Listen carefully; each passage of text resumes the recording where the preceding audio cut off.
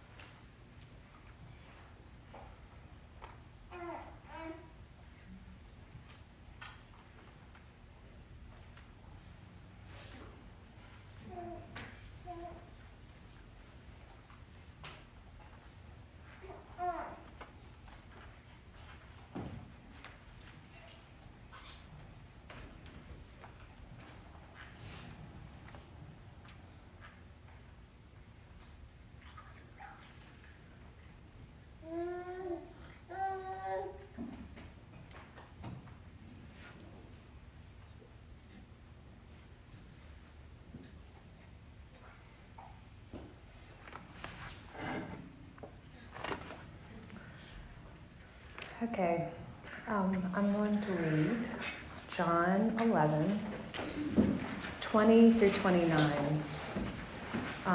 This was a really long passage, and I chose kind of the first part of it, but we'll kind of go back a little bit and move forward a little bit in it too.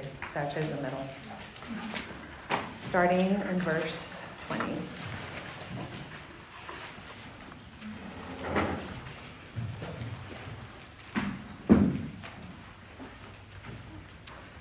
When Martha heard that Jesus was coming, she went out to meet him, but Mary stayed at home. Lord, Martha said to Jesus, if you had been here, my brother would not have died. But I know that even now, God will give you whatever you ask. And Jesus said to her, your brother will rise again. Martha answered, I know he will rise again in the resurrection at the last day. Jesus said to her, I am the resurrection and the life. He who believes in me will live, even though he dies. And whoever lives and believes in me will never die. Do you believe this? Yes, Lord, she told him, I believe that you are the Christ, the Son of God, who was to come into the world. And after she said this, she went back and called her sister Mary aside. The teacher is here, she said, and is asking for you. When Mary heard this, she got up quickly and went to him. So pick out a word or phrase that might have kind of stuck out in this first reading.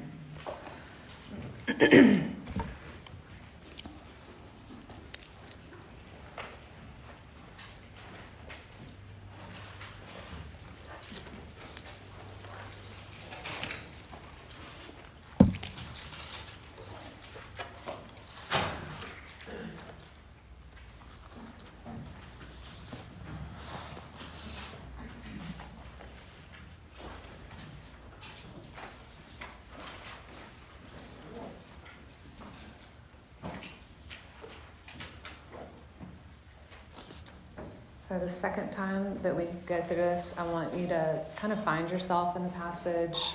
What do you notice, feel, experience? Just imagine yourself there.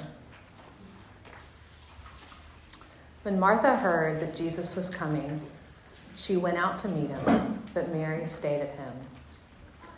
Lord, Martha said to Jesus, if you had been here, my brother would not have died. But I know that even now, God will give you whatever you ask. Jesus said to her, your brother will rise again. And Martha answered, I know he will rise again in the resurrection at the last day. Jesus said to her, I am the resurrection and the life. He who believes in me will live, even though he dies. And whoever lives and believes in me will never die. Do you believe this? Yes, Lord, she told him. I believe that you are the Christ, the Son of God, who was to come into the world. And after she had said this, she went back and called her sister Mary aside. The teacher is here, she said, and is asking for you. When Mary heard this, she got up quickly and went to him.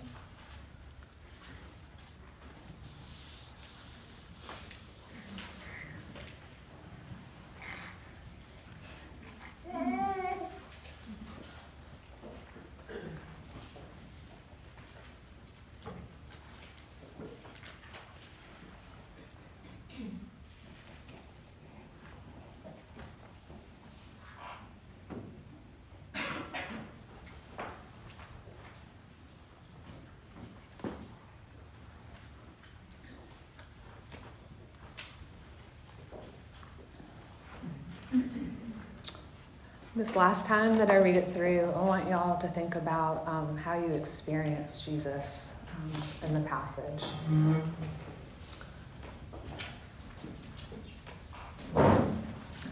When Martha heard that Jesus was coming, she went out to meet him, but Mary stayed at home.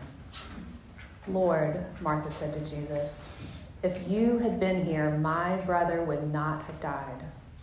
But I know that even now, God will give you whatever you ask. Jesus said to her, your brother will rise again.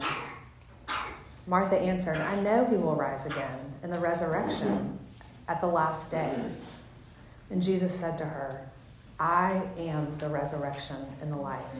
He who believes in me will live, even though he dies. And whoever lives and believes in me will never die. Do you believe this? Yes, Lord, she said to him. I believe that you are the Christ, the Son of God, who was to come into the world. And after she had said this, she went back and called her sister Mary aside. The teacher is here, she said, and is asking for you. When Mary heard this, she got up quickly and went to him.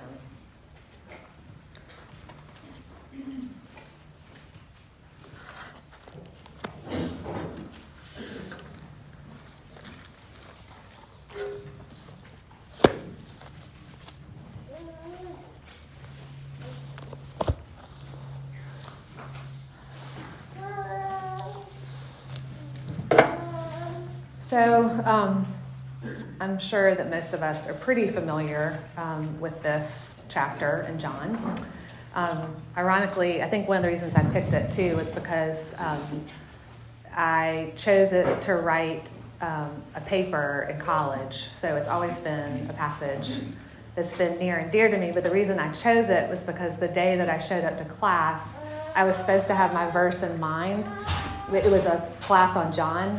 And the only thing I could remember was Jesus wept at the top of my head. So it expanded from there because that's a very short verse. But anyway, I don't want to, we're not going to focus so much on the raising of Lazarus, but we're going to focus a lot more on his interactions with Mary and Martha and how he enters into our grief and their grief individually and collectively, and what he promises them, not just as a friend, but as the Messiah. So before we look at how he comforts the sisters, I want to peek at the preceding verses to get a sense at what's happening with Jesus and the disciples. In John 11:1, Martha and Mary have sent word to Jesus that his friend, the one he loves, Lazarus, is sick. We have the benefit of being familiar with Mary and Martha. In fact, sometimes I feel like they're old friends. Jesus has already been a guest in their home, and we have a sense of their personalities from the passage in Luke. And I think Alex spoke about that back in the fall. But in overly simplified terms, we've identified Martha as a doer and Mary as a beer. Martha feels pulled to be hospitable when Jesus visits, but Mary feels most comfortable seated at his feet, fully experiencing his hospitality. So Jesus' reaction to this news from the sisters is a bit unusual. He waits before he feels called to action. But he shares this purpose with his friends in verse 4, when he says, "This sickness will not end in death. No, it is for God's glory, so that God's Son may be glorified through it." And then he follows that by, "Let us go back to Judea." But this is troubling for his friends. Bethany is less than 2 miles from Jerusalem. And the last time that they were in Jerusalem, he was almost stoned to death by the Jews who felt threatened by his teaching. So in the disciples' minds, they want to avoid Bethany at all costs. Jesus goes on to explain that Lazarus has fallen asleep, which is a phrase that is also confusing to the disciples because they think that Lazarus is fatigued. But he explains that they will experience with him in Bethany something that will shape their beliefs moving forward. So I want you to imagine those days with Mary and Martha as they were caring for Lazarus. When my own children are sick, I feel anxious for their fevers to go down. Even this year, with my son being 20 and being away, there's that sense of what can I do to make this better? And a lot of us know it's out of our control. But you feel anxious, and a lot of times that comes with work, whether that's fixing them the right snacks or grabbing blankets, anything to make them feel comfortable. And so there's also this element along with the work of waiting to see what will happen. So things must have grown pretty desperate with Martha and Mary. They had sent word to Jesus, their friend, the one they both thought would have power to heal. And with each passing day, I imagine their worry was growing more and more. And then, at his death, the disappointment must have been unbearable. Here's where we pick up the story. Lazarus has been in the tomb for 2 days, and Martha meets Jesus at the gate. And her response, true to what we have learned about Mary, is filled with worry and distraction. She says, "Lord, if you had been here, my brother would not have died." And I feel like the sentence can be read with all sorts of emotion and all sorts of inflection, but the meaning still stays the same. This phrase encapsulates our human response to the problem of pain. Lord, I am worrying, I'm suffering, I'm struggling, I'm grieving, I'm heartbroken. Where are you? And where have you been? Have you experienced this? Or a better question is, when have you experienced this? I would venture to say that there's not a single person in this room who is listening to the recording who has not experienced loss, either with a capital L or a lowercase l. We are not immune to pain. And if we're honest, pain can be one of the biggest roadblocks to our faith. In our pain, there is a deep longing, a longing for God to notice, to care enough to act on our behalf, and to make it better, whether it's healing in a sickness or restoring a relationship. In our limited human experience, pain feels like a problem to be solved. But as Flannery O'Connor writes, it is better explained as a mystery to be endured. But the level of endurance we need to sustain during moments of questioning and loss can feel really overwhelming. For many of us, it's the belief, help my unbelief equation. It's the battle between the reality of our own vulnerability and our hope for a God who can be trusted. So how do we live in this tension? How do we open ourselves to suffering and hope in a God who is capable but doesn't always conform to our timing or to our plans? So from this passage, I want us to look at three different things when Jesus meets both Martha and Mary. I want to look at how he shows up for them in their sorrow, how he weeps with them and enters into their vulnerability, and how he reveals himself to them in a very personal way. So Jesus comes to Bethany. Yes, he's a few days behind, but he has already revealed his plans to his friends and to us, the readers. So I was struck head on by Jesus' initial encounter with Martha. We experience at a gut level her urgency and her honesty. And I've always related to Martha. My thoughts and worries move at hyperspeed during times of stress. So now think about the household that she just left. So the house that she's been in while she's been caring for Lazarus with her sister. It's filled now with mourners. And they've come to comfort. And in that time, yes, family and friends would come. But there was also a Hebrew tradition where even the poorest in Israel should hire no less than 2 flutes and 1 wailing woman. So it says that the household was filled with many mourners. So we can also imagine that they're a wealthy household and have filled it to the brim with all of these people who are emoting. Probably, wailing feels very different than weeping at this point. So if I put myself in that home and in that space, the theoretical wailing woman and flute players in my already chaotic mind and swirling thoughts would have made me do exactly what Martha did, which was run right to the edge of the village to meet Jesus. And guess what would have been the first thing out of my mouth? A complaint. Lord, where have you been? Martha is completely honest with her emotion and her longing. She recognizes that Jesus' timing was not her own, and that her agenda, the healing of her brother, was not met. And how utterly human is that? By nature, we are impatient. And I love that we are getting ready to study Exodus, because there's no better place to see impatience and complaint than through the Israelites and their wandering. But Martha worried herself to the point, while she worried herself to the point of complaint. I love what comes next. Martha says, but I know that even now God will give you whatever you ask. Here we see her unbelief, her sadness, her disappointment, her fears, but they're tempered by her belief in Jesus, a man she trusts as her friend, but who will reveal himself as so much more. So we're going to leave Martha just for a minute and look at his interaction with Mary. And in true Mary fashion, she has remained seated with the mourners in her home. So Martha returns to her house to call Mary and tell her of Jesus' arrival. The teacher is here and asking for you. I have looked at this passage so many times in the last 30 years and never caught this. She calls him teacher. And I don't want you to miss this. Up to this point, she's been calling Jesus Lord, which is a name that they use for people in authority or for a title of respect.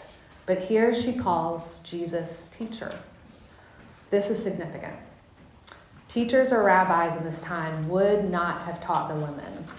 But as we've seen throughout the Gospels, this fall and in the winter, Jesus was not afraid to teach the women around him.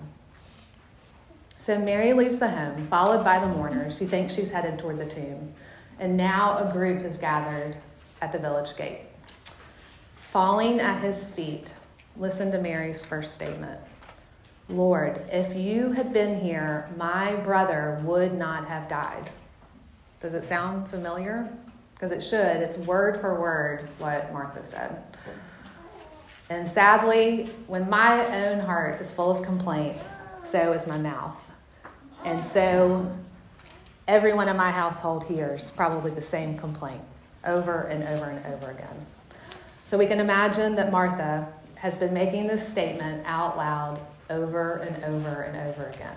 Where are you? Where is he? We've called him. He could do something. He could heal our brother. So there is, we see in this complaining that this is reverberating in Mary's head and comes out of her mouth, but her posture is very, very different. She falls at his feet and she weeps. She surrenders to the one she trusts.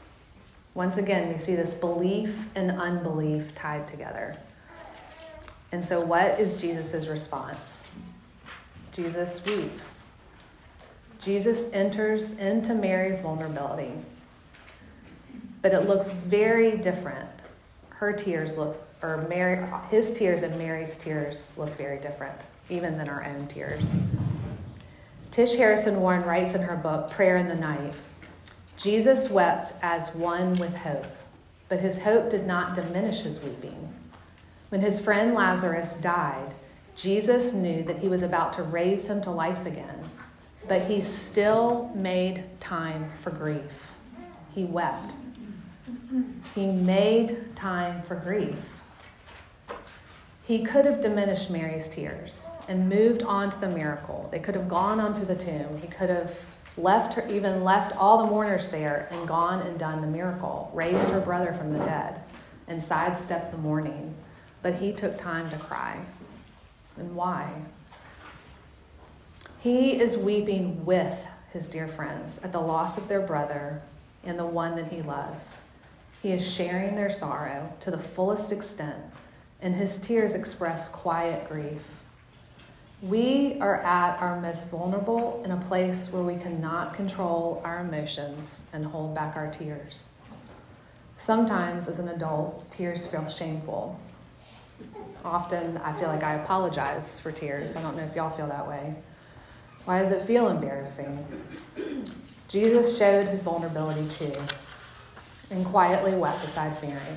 Part of me wonders if he bent down and knelt at his feet to look into her eyes, seeing her naked pain and sadness.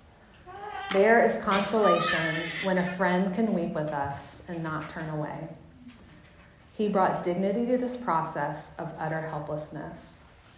He meets us in the most human of emotions, the disorientation of mourning. He knows the season of loss and sadness is critical to our own spiritual and emotional well-being. Sometimes I feel like suffering in the South is an odd mixture of stoicism and Christianity. Growing up here, there was always the sense that it could be worse. And I don't know if y'all feel that way too. Whenever I had a splinter as a child in my hand or feet or whatever, and my tears would start flowing, and I know I was overreacting, my mother would always chuckle and say, I can't wait until you have a baby. You don't even know pain. And even as an adult, I constantly compare my present sorrow with others. While my childhood pain did need to be put into perspective, a splinter is momentary, it was often, my pain was often minimized. It will be okay was possibly the most benign statement in my home, but it became a mantra. And I still operate out of this belief system that sadness should not be wasted on the small crises of my life. So I've been given moments with my own children through the years, broken relationships, COVID lockdown and loneliness was really hard with my daughter and our family, and even the death of my son's dear friend. And I've tried to stay present and to listen and to cry with them. And with the Lord's gentle leading, I think I have allowed them space to work through sadness. But sadly, though, confronted with my parents' own tears this Christmas vacation, I realized that my knee-jerk reaction was what I learned as a child. I wanted to give them answers and make the pain go away. I wanted an antidote, something to neutralize the pain that they were both feeling. I didn't cry with them. I gave them empty words. But the Lord gave me a very unique opportunity to redeem this, not necessarily with them, but the beginning of January. And many of y'all are probably familiar that Ruthie Dickinson, the daughter of a dear friend of ours, is struggling through leukemia and is doing well in these first 30 days. But that first day was a moment of being completely disoriented and showing up. And there was a group of us who were able to be with her and their family that first day in the hospital. But Carrie stayed that night and stayed by herself with Ruthie. And that next morning, I keep my phone silenced all through the night. And I think there are only like 3 numbers that can come through, and I can get text messages or calls. And I'm a late riser. I don't get up till 7. But at 6 o'clock, I received her text, and it woke me up. And I don't know how to explain that. But she called and said, "Will you bring me coffee?" And so I immediately got up and started getting clothes on, ran to Starbucks, ran up to Presby, and had my tray and walked in. And she took the tray, kind of put it aside, and looked at me with tears and said, "Will you just give me a hug? I just feel lonely." And it just was a moment that was a gift from her, for her to share her tears with me. And it was hopefully, and I have spoken to her in order to share this story, but I think it was a gift for me to just be present. And sometimes that's hard, whether it's busyness or stoicism. It's hard to be present with our friends and in the tears, but it is such a gift. So when I asked to teach on this passage, I did envision the crux of the teaching would be Jesus' humanity and his tears. But the more I read the 2 interactions, his interaction with Martha really started to resonate with me. When we left her, she was suspended between her unbelief and her belief. And she asked Jesus, "Why weren't you here?" But she knew that she would be given whatever she was asked. Jesus replies to her, to Martha, "Your brother will rise again." And thinking that he means in the future, at the end times, Martha responds, "I know he will rise again in the resurrection," which was actually a doctrine that many of the Pharisaical Jews did believe, that there would be a resurrection in the future. But here, Jesus takes it to the next level and connects the resurrection to himself. Jesus said to her, "I am the resurrection and the life. He who believes in me will live even though he dies. And whoever lives and believes in me will never die." Do you believe this? In this "I am" statement, one of many in John, but one of only 2 spoken in private, both to women, there is the echo of the Lord's revelation to Moses. When Moses asked him for his name, the Lord replied, "I am who I am," and added, "Say this to the people of Israel, I am has sent me to you." Jesus invokes this holy name of God again and again. I am the bread of life. I am the light of the world. I am the door of the sheep. I am the good shepherd. I am the resurrection and the life. And how do we hear those words today? What does this mean for us? What does this mean for Martha, for Mary? In the book, Jesus Through the Eyes of Women, Rebecca McLaughlin writes, "In this moment with Martha, Jesus claims that faith in him can conquer death itself. Martha's trust in Jesus is not just a means to an end to bring her brother back. It is the source of her own life as well. So what does it mean for Jesus to be the source of our life? Where do we feel our life is entombed in hopelessness? Where does the Lord say to me repeatedly, Ashley, you are upset about many things, but only one thing is needed? Martha is the busy one, and so am I.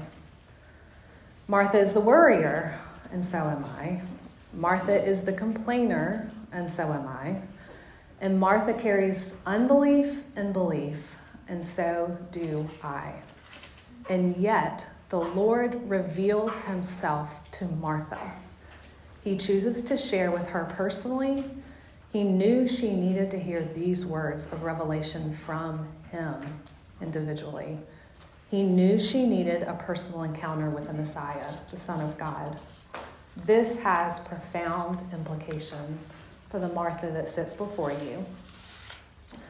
Jesus does not offer me an antidote to my pain or a way to neutralize my pain, a way to make it go away. He offers me himself. So I picked the word courage this year. I don't know if y'all do that year to year. And if you struggle with worry, your world can often become very small or very tidy or very manageable. And courage felt like a good word for me to learn how to be brave. I can easily build fences to create safety from others, and I kind of become entrenched in routines. Courage means the ability to do something that frightens one and the strength in the face of pain or grief. Resurrection in life means he is making all things new in me. And courage means facing my pain with his strength, living out of this truth and waiting for his return with hope. But in the meantime, I know he will show up, enter into my pain, and personally reveal himself to me over and over and over again until his coming in glory. Now the dwelling of God is with men, and he will live with them. They will be his people, and God himself will be with them and be their God. He will wipe away every tear from their eyes. There will be no more death or mourning or crying or pain, for their old order of things have passed away. I am making all things new. He who testifies to these things, yes, I am coming soon. Amen. Come, Lord Jesus.